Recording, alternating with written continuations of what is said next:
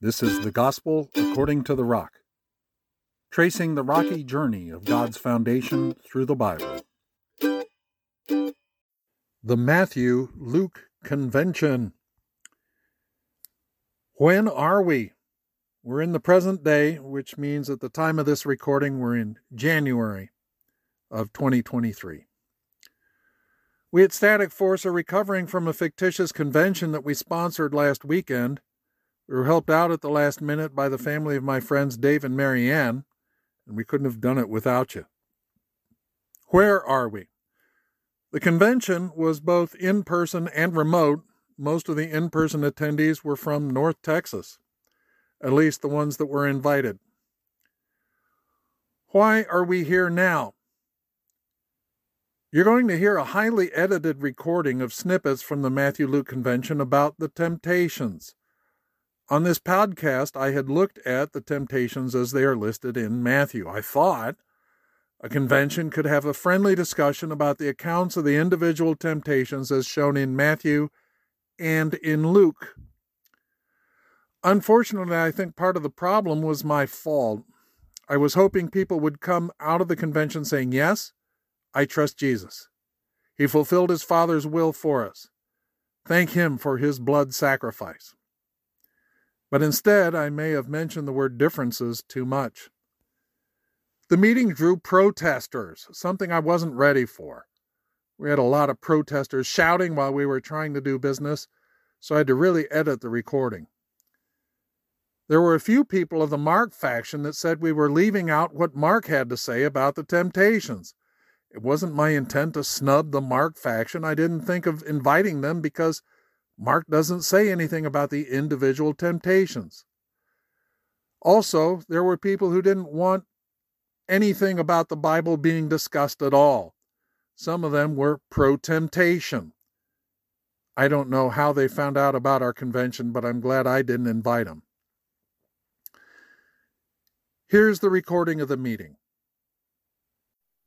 Pretend there are two tribes of Christians. One follows the Matthew account of Jesus' temptations, and one follows the Luke account. How does a podcaster say something without offending either the Matthew tribe or the Luke tribe? Well, it might depend on whether the people in the Matthew tribe and the Luke tribe want to get together in Jesus' name or not. We called a fictitious meeting of two Christian factions. One was a faction that read only Matthew. Another was a faction that read only Luke. The fictitious meeting progressed through some phases. I'll call them order, disorder, and chaos. Order. Good morning. Good morning. At the start of this meeting, let's pray.